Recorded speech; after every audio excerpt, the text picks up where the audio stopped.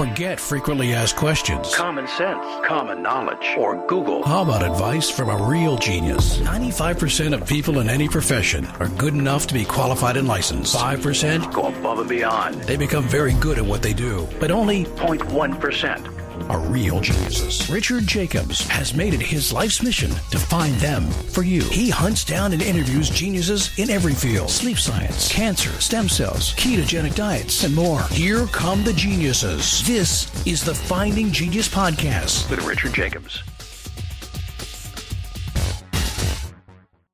Hello, this is Richard Jacobs with the Finding Genius Podcast, now part of the Finding Genius Foundation. I have Kara Fitzgerald.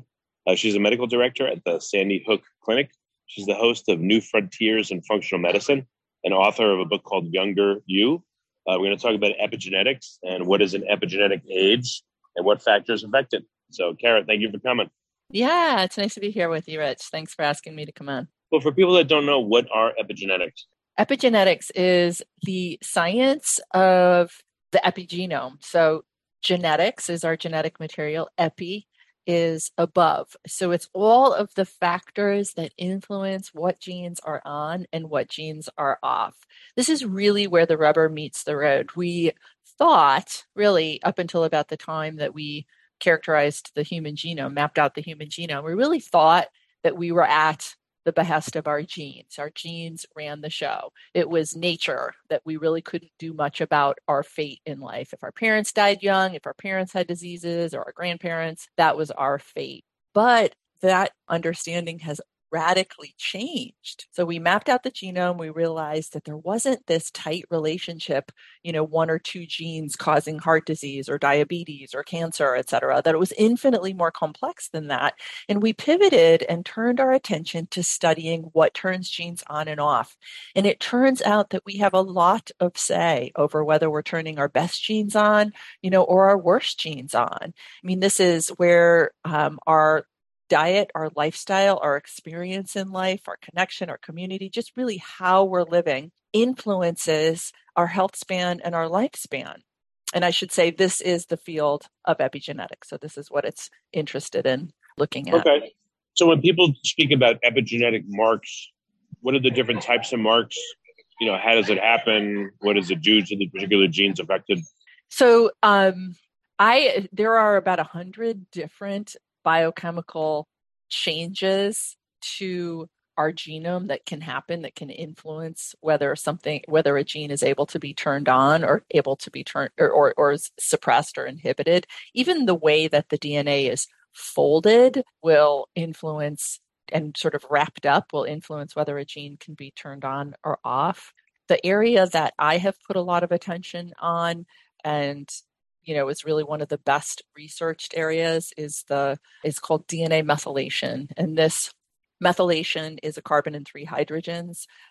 When a promoter region of a gene is heavily methylated, so there are many of these methyl groups placed onto that area, specifically at the cytosine when that base is next to a guanine. A lot of in the scientific literature, these are denoted as red lollipops. So if you can just visualize a strand of DNA and you can see these red lollipops dotting a gene, that inhibits the gene from being turned on, generally speaking. It just blocks it. So transcription has to happen. A transcription factor will land on DNA and transcribe, get the process of protein synthesis happening. And if there's these red lollipops are just obstructing that from being able to happen. But we can also remove them, or there are genes that have few red lollipops, and these genes can then be turned on. So lots going on in the world of epigenetics, lots of different biochemical changes, folding, et cetera, can influence whether a gene is on or off. But one of the best researched areas, and arguably one of the most important epigenetic marks, is something called DNA methylation. It's okay, also a quick question here. Let's say I have a stretch of, 1,000 base pairs that would normally comprise a gene, and methylation occurs at, a couple different points along the 1,000 base pairs. And then there's a necessary function in my body, and that area attempts to be transcribed. Does it just kind of go over the red lollipops like bumps in the road and leave out certain parts of it, or what does it do? Or does it ignore the whole area? My understanding, that's a great question. And it's that's not in my area of expertise. I'll admit I haven't studied it that granularly. We can talk about what my research focus is, but it seems to me that it's the density of those red lollipops that will inhibit transcription from happening, and that few red lollipops. So the presence of some shouldn't completely inhibit it. So I would say that gene will be turned on and transcribed, and no, it should be fully and normally transcribed, even with a few hangers on. Yeah, and it's okay. I don't know if anyone knows this. Sometimes I tend to ask weird questions, but yeah, nobody's ever asked me that question. It's an entirely reasonable question, though. But it's not within my area of expertise. Somebody who's really in the laboratory actually doing the analytical investigation would be the one to ask. Okay. What about the mechanism of methylation? Like, how does it happen? Let's say tomorrow I start smoking cigarettes. I'm going to experience a whole bunch of epigenetic changes, but like, how do they happen? Has anyone been able to trace the path from, different behavior or different stimulus to the organism? Like let's say I start smoking, and methylation and other effects of epigenetic change. God, that's another great question. So my understanding with the influence of toxins is that it tends to cause just aberrant DNA methylation patterns, like think is sort of the willy-nilly breakdown of proteins and increased oxidation. There is some evidence that it can inhibit methylation from happening, and that makes more sense that there would be damage to the methyltransferase enzymes from actually laying down methyl donors, et cetera, and maybe and there's direct damage to the DNA itself in smoking or other toxin exposures. So I would say that it would have an inhibitory effect, but that's not entirely true. Yeah, I think that there's an imbalance. There's an imbalance that's happening that's probably relatively uncontrolled. What are some questions that you're pursuing right now with your research? So our research is looking at diet and lifestyle influence on the epigenome, not quite as granular as your tendency is to get, which I appreciate it. And I do find it interesting, but ours are more looking at, specifically our first, actually, I'll back up before this. I became interested, I'm a clinician. I do have a background in laboratory science, but I'm primarily in practice working with humans. And the literature on epigenetics was really coming across my desk quite heavily, I want to say around 2013 or so. And it was looking at specifically cancer. And cancer very efficiently, the tumor microenvironment very efficiently hijacks gene expression from us and turns on genes it wants, to propagate the tumor, and inhibits genes that, protect us from cancer. So the tumor and microenvironment does this. And specifically, most of the science here is looking at DNA methylation again. For various, it's a resilient epigenetic mark. It can be can be maintained. The epigenetic patterns of DNA methylation can be maintained between cell divisions. They can also be heritable. So some of these patterns we can hand down. So cancer. So the research has really focused on DNA methylation, and the tumor microenvironment takes it over, hypermethylating genes it wants off, and hypomethylating genes, turning genes on that it wants on. And my question as a doctor was, are we influencing this? Are we influencing it favorably? We know that we can influence really pretty powerfully with our limited analysis. We know that we can influence methylation. I'm sure that you're familiar with homocysteine. Homocysteine elevates, and it's associated with cardiovascular disease and some neurodegenerative diseases and so forth. But it also sits at the heart of the methylation cycle, where we make that red lollipop, that carbon with 3 hydrogens. And so we know that we can change the behavior of the methylation cycle profoundly by giving B12 and folate, betaine, choline, et cetera. We can make a big difference in what's happening. And there's also evidence that these supplements can influence what's happening at the methylome or the DNA methylation. So for me, the question became, if I'm prescribing B vitamins, really this simply, if somebody has cancer or is in a precancerous process, could I possibly be promoting hypermethylation, of a gene that we don't want turned off? And could I be pushing cancer forward? So that became my fundamental question back in 2013. And it led to us creating a diet and lifestyle program, the diet being very dense with a lot of methyl donors, because we know we need to be able to make those red lollipops, but also a lot of nutrients that have some suggestion in the literature as being able to control where methylation happens or support where it happens. These things are primarily polyphenols like curcumin in turmeric or EGCG in green tea, luteolin, quercetin, etc. These seem to potentially have an influence on traffic directing. And I will, in full disclosure, say a lot of this literature is in vitro. There are some animal studies, but we also know that these nutrients have a long use history across many medical traditions. And we also know that there's already evidence that they're anti-inflammatory, anti-tumorigenic, and so forth. So we packed the diet with methyl donors and what we're calling these methylation adaptogens, or these polyphenols. And then we looked further in the literature for evidence for influence on DNA methylation, or favorable influence on DNA methylation. And we found that in the form of exercise, meditation. We found negative influences profoundly with stress. And so we put together this program that we thought would best massage DNA methylation, and we started to use it in practice. And I lecture to other professionals, so I started to present on this more broadly to some of my colleagues in about 2016. And we wanted to research it, though. That was the thing, Rich. You can't create a lab slip and send somebody off to Quest or LabCorp for a methylome. Well, actually, yeah, that's what I was just about to ask you. Is are there even any, like, how do you know someone's epigenetics are even in play or being affected? Yes, is there a clinical test you can do? Exactly. Not in the clinical setting. Could we at that time send somebody off to Quest? I mean, we still can't, actually. So just by grace, we really wanted to answer this question. So to your point, are we actually influencing epigenetic expression? Are we doing anything to DNA methylation? We think we are.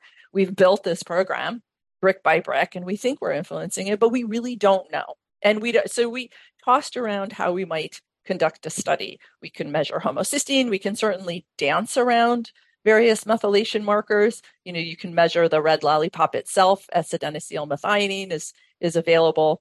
But to look at the methylome, no, that was not available at the time of that I'm speaking to you on readily. It was just not available, only in the research setting. And I was given. Well, remember, how does it happen? Like, remember the case of the two astronauts? Before we get started, I have a quick favor. I've been self-funding the Finding Genius podcast for 5 years now. I've done over 3,000 episodes. And as you can see on YouTube, we're up over 1 million views on the channel, which is fantastic. The next thing I really want to push on is to get up to 10,000 subscribers. Because once we do, we'll be able to put a donate button, and we'll be able to solicit donations to help keep the podcast running, and to also get the Finding Genius Foundation moving along. We have a big project studying anxiety, depression, and PTSD, and working on a product to help people overcome these problems, because I've seen them explode recently after the last 2 years of the whole virus situation. So if you would, please subscribe to the podcast. That would help us tremendously. Give us a thumbs up. And check in the description for Buy Me a Coffee. It's about $5. If you could buy me a coffee, I'd really appreciate it. It would help keep the channel going, and I love coffee. Thank you. Yes. One guy was in space for a year. He came back and said, hundreds of epigenetic changes. Massive. How did they know? How did they evaluate that? Because in the research setting, indeed, there are you can measure the entire methylome.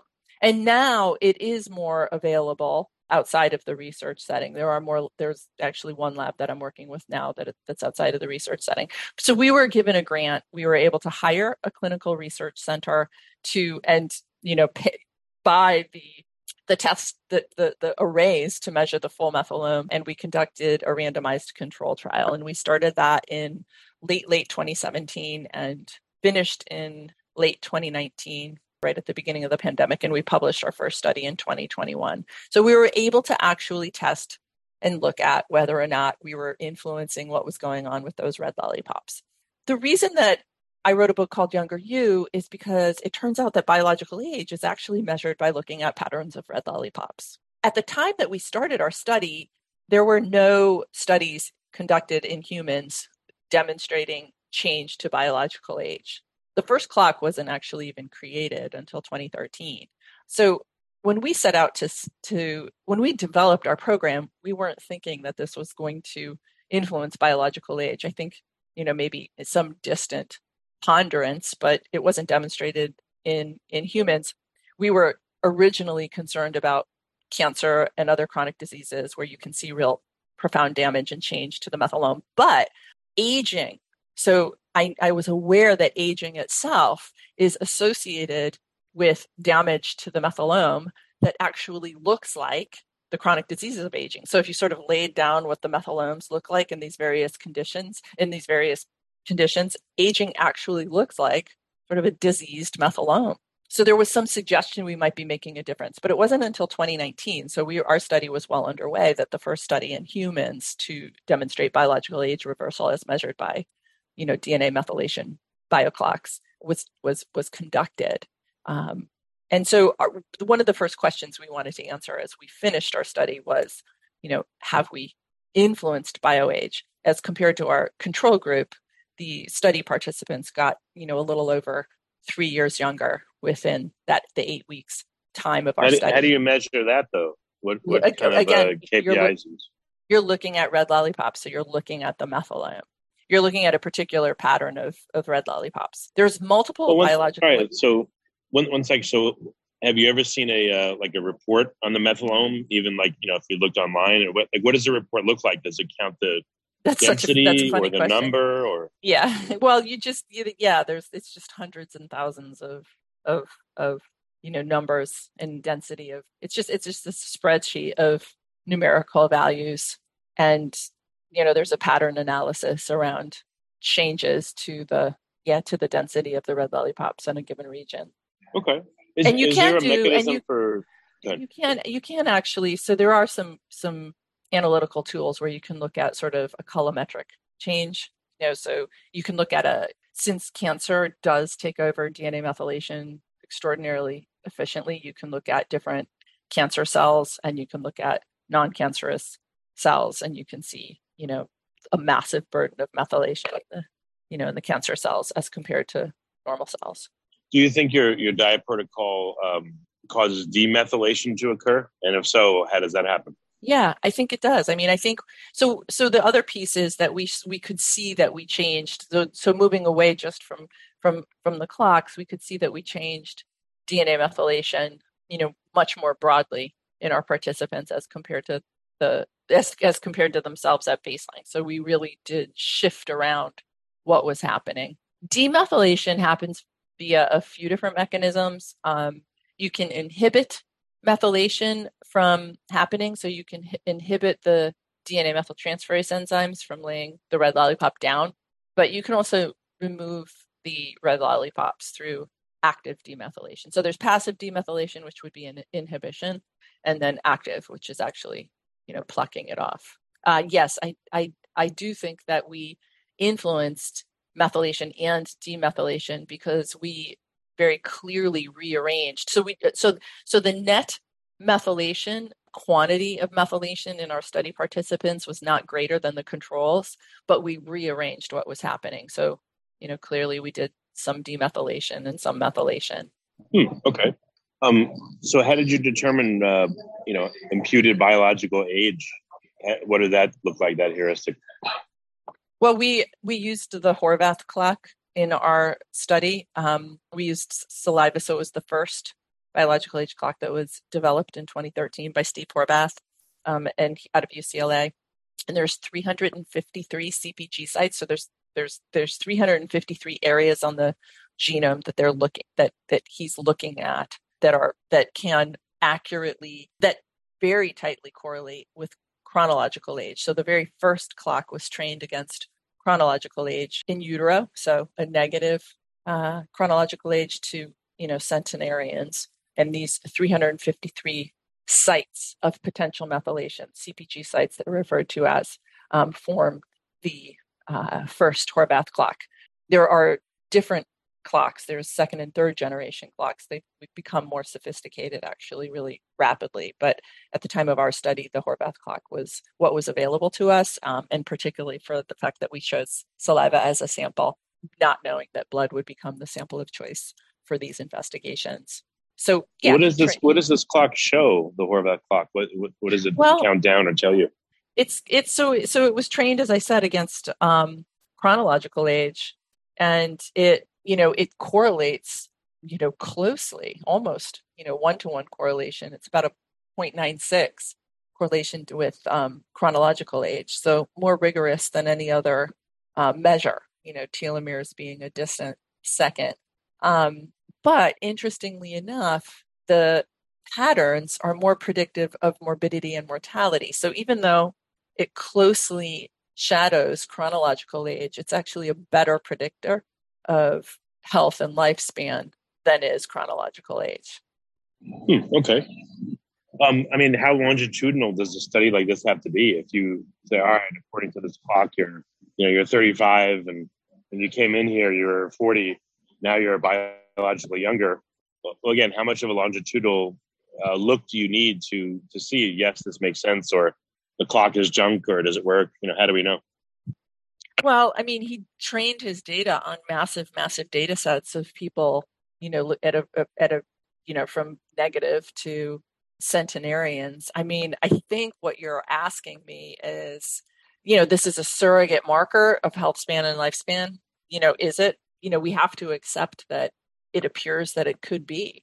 We're not going to have longitudinal data anytime soon with humans because we live too long. Right. Are there milestones on the Horvath clock? Like, once you get to a certain age, you tend to see X, Y, Z, or, what does the sure. clock look like? Yeah. It's entirely, yeah. If there weren't clear changes, it wouldn't correlate so closely with health span and lifespan and chronological age. So yes, there's very clear changes that happen across the course of our lives with regard to the epigenome. Yeah, big time. Really quite predictable. And we know that we see these changes, we see, like, as I started the conversation out, like the aging journey, like if you look at the methylome of somebody who's older, that's their only crime, you're going to see changes reflective the methylomes of individuals with certain chronic diseases. So aging itself is the biggest risk factor for the chronic diseases that we face, massive, much more so than, if you look at lung cancer, aging far outweighs smoking as a risk factor, but because there's these predictable changes that happen to the methylome, and Steve Horvath and others have started to perceive some of these. Is anyone, dovetailing into what you're doing, if someone has cancer and they have a solid tumor of a certain size and shape, have you had people go through your protocol and see if the tumor is, let's say, decreased in size and scope? I know you probably have an underlying standard of care going along at the same time, chemo, surgery, et cetera. But is there any way for you to do research like that? Would that be useful? I would love to. We certainly know. So very classically in cancer, as well as aging, are all important tumor suppressor genes are hypermethylated and inhibited. So we have many tumor suppressor genes, and we start to shut them down. We aggressively shut them down in cancer, and we just shut them down as we age. And this is certainly a factor in why we increase our risk for cancer as we age. I know that our study turned back on certain tumor suppressor genes. I can see that in our data, and it's I want to explore. We actually turned on quite a few genes in our study, and that's something that I'd like to explore and write about. I think it's an important publication to show what diet and lifestyle intervention can do in a relatively short period of time. I haven't studied using this program. I have a number of different researchers have reached out to me, and an oncology researcher out of, I think it was University of Texas, pinged me, and I would love to do a collaboration. I would absolutely love to do a collaboration in conjunction with standard of care. They're doing science. Here I'm in Connecticut, and they're looking at nutrition and breast cancer, and I think that this would really be an awesome collaboration. If they were interested, I'd love to do it. So I know we're changing. Yeah, how much of a? Oh, good. I'm sorry. Please. So I know we're influencing it, and this the dietary pattern. Certainly very healthy by any measure, but it's very laden in what we call epinutrients. These nutrients that have some evidence for influencing the methylome. And so I would love to see it, used in certain protocols. And we use it here in clinic practice all the time and see great outcome. But, obviously that's considered to be anecdotal. Yeah, I just thought of a terrible joke. If you smoke, certain cigarettes, you'll have a mentholome. Anyway, bad joke. What's the biggest delta that you've seen, on the Horvath clock? Have you been able to tell someone, oh, you were, 50 essentially, and now you're 30? Can you get 20 years or 2 years? So what's the biggest you've seen? Well, I mean, there's definitely, I was just looking at it at a data set. We're gonna publish a little case series. Like, we finished our study and we have IRB to continue to research it, but we're still building out that program. But we can do some preliminary sort of case reporting, and I'd like to do that. And I was looking at our data, and I can see one person reverse their bio age by 11 years. I mean, that's a lot. Yeah, that's excellent. Yeah, it is pretty cool. It is. I know this would probably be really tough, but let's say someone recently, all of a sudden they have more gray hair than they did before, and they go through your protocol. I mean, what I'm saying is, have you seen visible changes on people that have gone through your protocol? In addition to the testing and all that, for the things we can't see, is there anything you can see and can observe? Definitely haven't reversed gray hair, although I will say that there was a report in another much longer study. I mean, our intervention was only 8 weeks. It's an extremely short period of time, but another year-long intervention using growth hormone and a few other things. Apparently somebody did reverse their gray hair. At least that's what I hear reported. So that's kind of cool. Yeah, in functional medicine, we see people get younger before our eyes all of the time. So you see people's skin improve and get clearer. You see their body habitus change. You see more muscle mass. So we see these things in practice, and yeah, you can absolutely witness those favorable changes. A lot of the early adopters of my program are biohackers. And I can say actually on a lot of them start biologically younger than their chronological age. They're already really healthy. And in our study, our participants were healthy.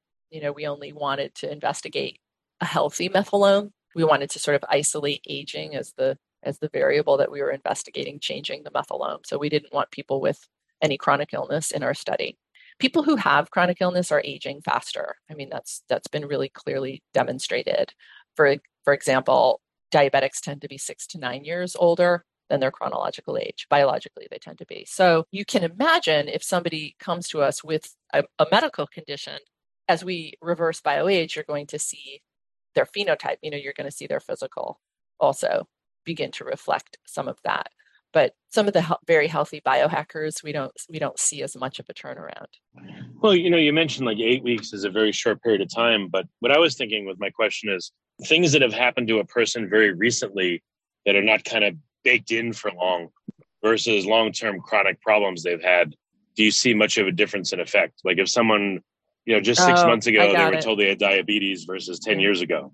It's funny. I'm just trying to pull from my head a study I was recently reading. Acute stress can be very pro-aging, and resolution of that stress is anti-aging, and that can be a quick turnaround. So, yeah, I mean, you could see things change relatively quickly. Does that answer your question?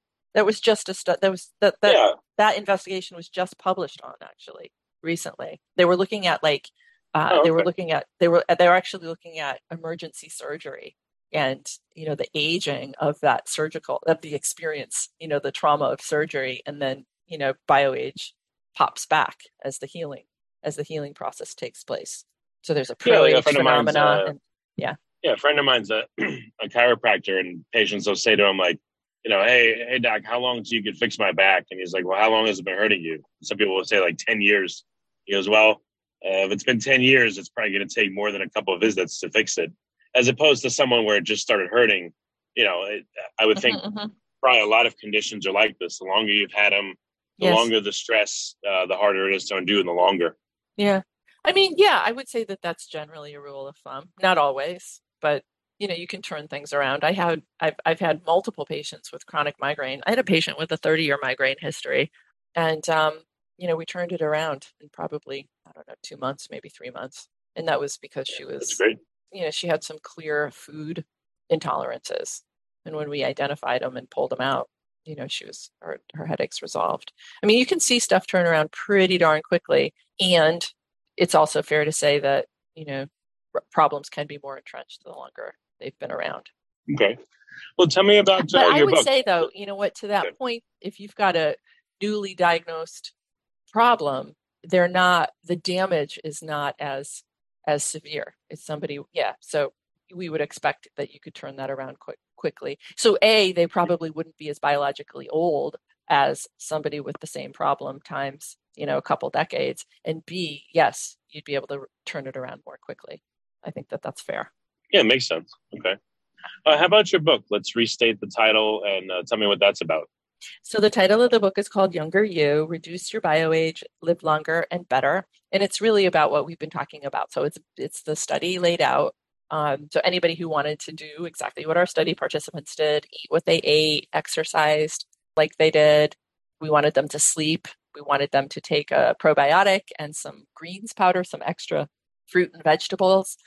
We wanted them to engage in a meditation practice. So exactly what our study participants did, it's outlined in the book. Also, it's just a really good survey of epigenetics, why it's important, the various biological clocks that we used. And to your point, epigenetics through the lifespan and those predictable changes that happen.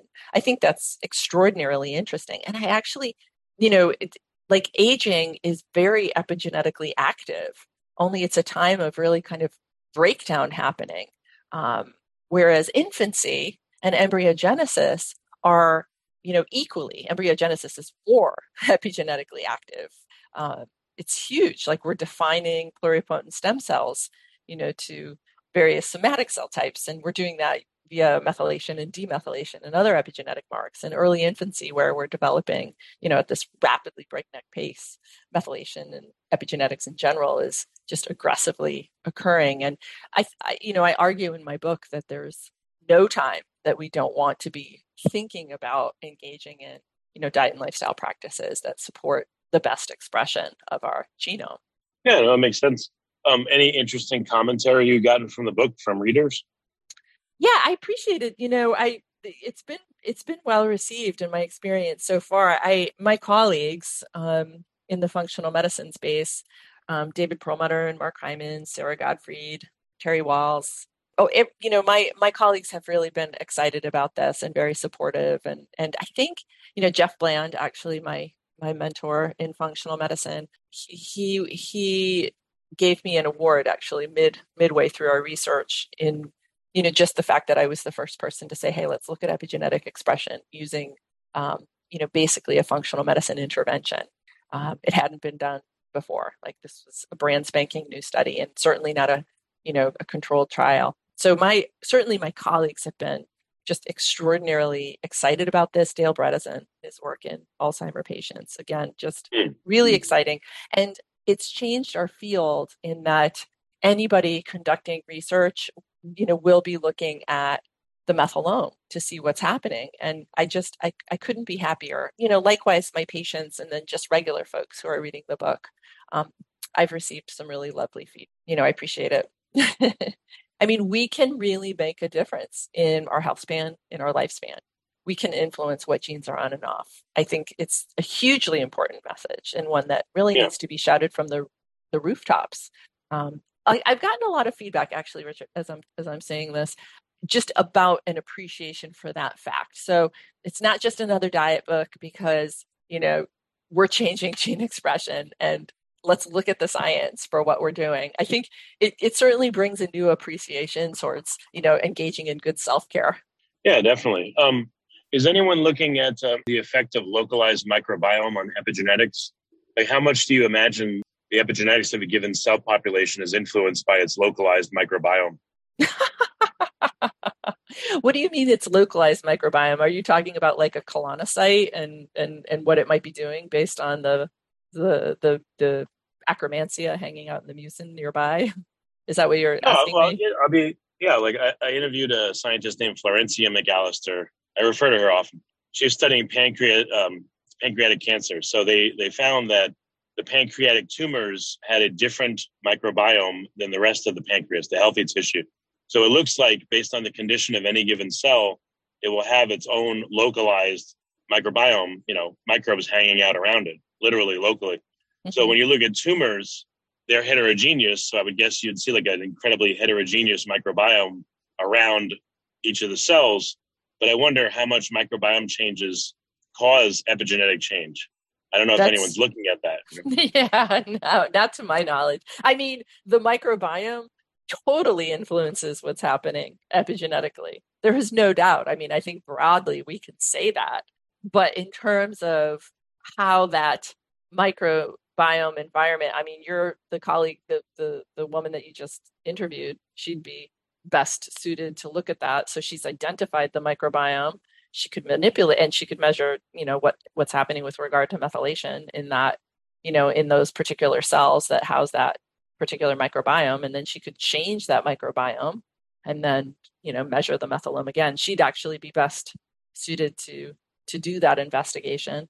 That would be interesting. I mean, there's no doubt. I'm sure they're influencing it. I mean, I shouldn't say there's no doubt, but it seems to me that would be something that could be identified. You could at least establish an association. I wonder if it could be a major influence or a minor one, or is this the leading way in which epigenetic cascades start and then diet is secondary? I don't know. Who knows? But that's why I was asking. I think diet's a potent influencer, but I also know that the lack of exercise, going back to the tumor suppressor genes, which I find extremely interesting because diet can support turning them on and, likely diet shuts them off as well. But my understanding or my knowledge goes more towards, what's allowing for re-expression. So we know these polyphenols will turn on previously suppressed tumor suppressor genes. Exercise does the same thing. So our lifestyle, but whereas toxins will, do the exact opposite in some cases. So we know these guys are influential, but yeah, the microbiome is likely playing a pretty key role. Is it in response to the dietary and lifestyle inputs? My guess would be yes, but is it only in response? Or is there something else going on? Yeah, I know. It's an unanswerable question right now. It's just something that came to mind. I just wanted to see if you thought about it. No, I hadn't thought about that. I mean, I definitely think more broadly about the microbiome for sure, but not quite as granular as you're thinking about it. Oh, no worries. Okay. So what are you working on right now? Like looking forward over the next couple of years, what's the thrust of your research? What do you want to figure out? Well, the two big questions that I want to answer, I want to just continue. So our first study was a pilot study. We need to gather more data on our intervention. So that's what I want to keep doing. But I also want to look at how people might respond to an individualized program. So the cornerstone interventions are in there, but we can individualize them to the person working with us. And then I also want to look at, those tumor suppressor genes, are we able to influence them? There's actually quite a few.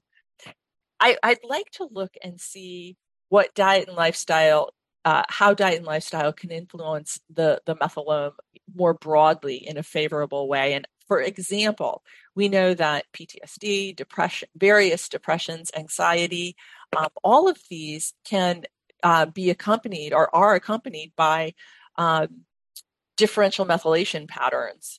And can we influence that favorably? So classically, in a number of different mental health conditions, you can see hypermethylation of oxytocin receptors. And I'm sure that oxytocin is considered the love hormone. It's what helps us to, feel connected and to be able to connect. It's motivating. It's the experience of love. It lowers blood pressure. It's associated with longevity. I mean, the list kind of goes on and on. But hypermethylation of oxytocin, of the oxytocin receptor, can be obviously really problematic, and it's correlated to some of these conditions. Can we influence that? I would love. That's an area that I want to look at. Can we influence, other genes that are, or other hypermethylation patterns that are associated with some of the conditions that we're seeing in practice? I mean, are we able to do it, and to what extent, and how long does it take? I think all of those questions are very interesting. So biological age is a big one. It's a huge one for me. But beyond that, more focused look at changing methylation patterns.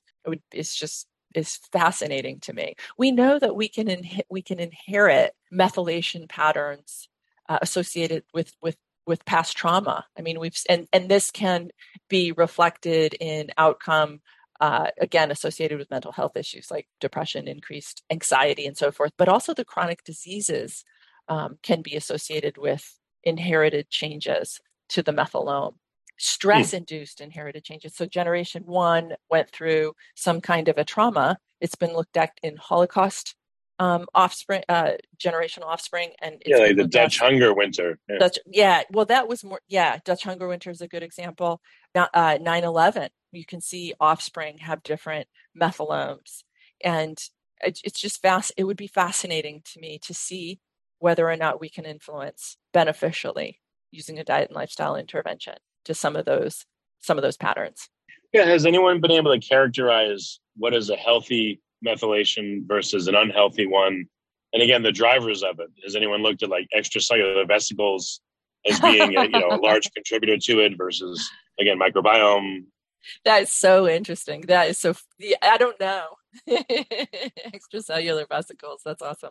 I don't know, but we do. Yeah, I think we do. Well, we certainly know what a youthful methylome looks like. We know what an aged methylome looks like. We know that when we reverse, I mean, in animal studies, you can reverse an aged methylome and radically, and make mice younger. I mean, it's pretty darn extraordinary. There is a mouse model. They created it actually out of David Sinclair's lab in Harvard, a really interesting study. They looked at a age-related optic neuropathy. Actually, they induced an age-related optic neuropathy in mice. They were blind. The mice were blind, and they were able to reverse that by addressing methylation and demethylation and probably other epigenetic marks as well, using something called Yamanaka factors. So they used these specific transcription factors and made the optic neurons younger in this mouse model of age-related optic neuropathy. So the mice were able to see again. When they tested the biological age of those optic neurons, they were also youthful. And then they did this to mice in general. So they aged mice forward by damaging the epigenome, and then reversed the age of the mice, but the biological age of the mice, again, by changing and restoring optimal epigenetic expression. They did this in skin cells as well. So they took older human skin cells and made them about 20 years younger. Oh, wow. That's very cool. Yeah, there's really amazing research in this area right now. A lot. It's very interesting and exciting.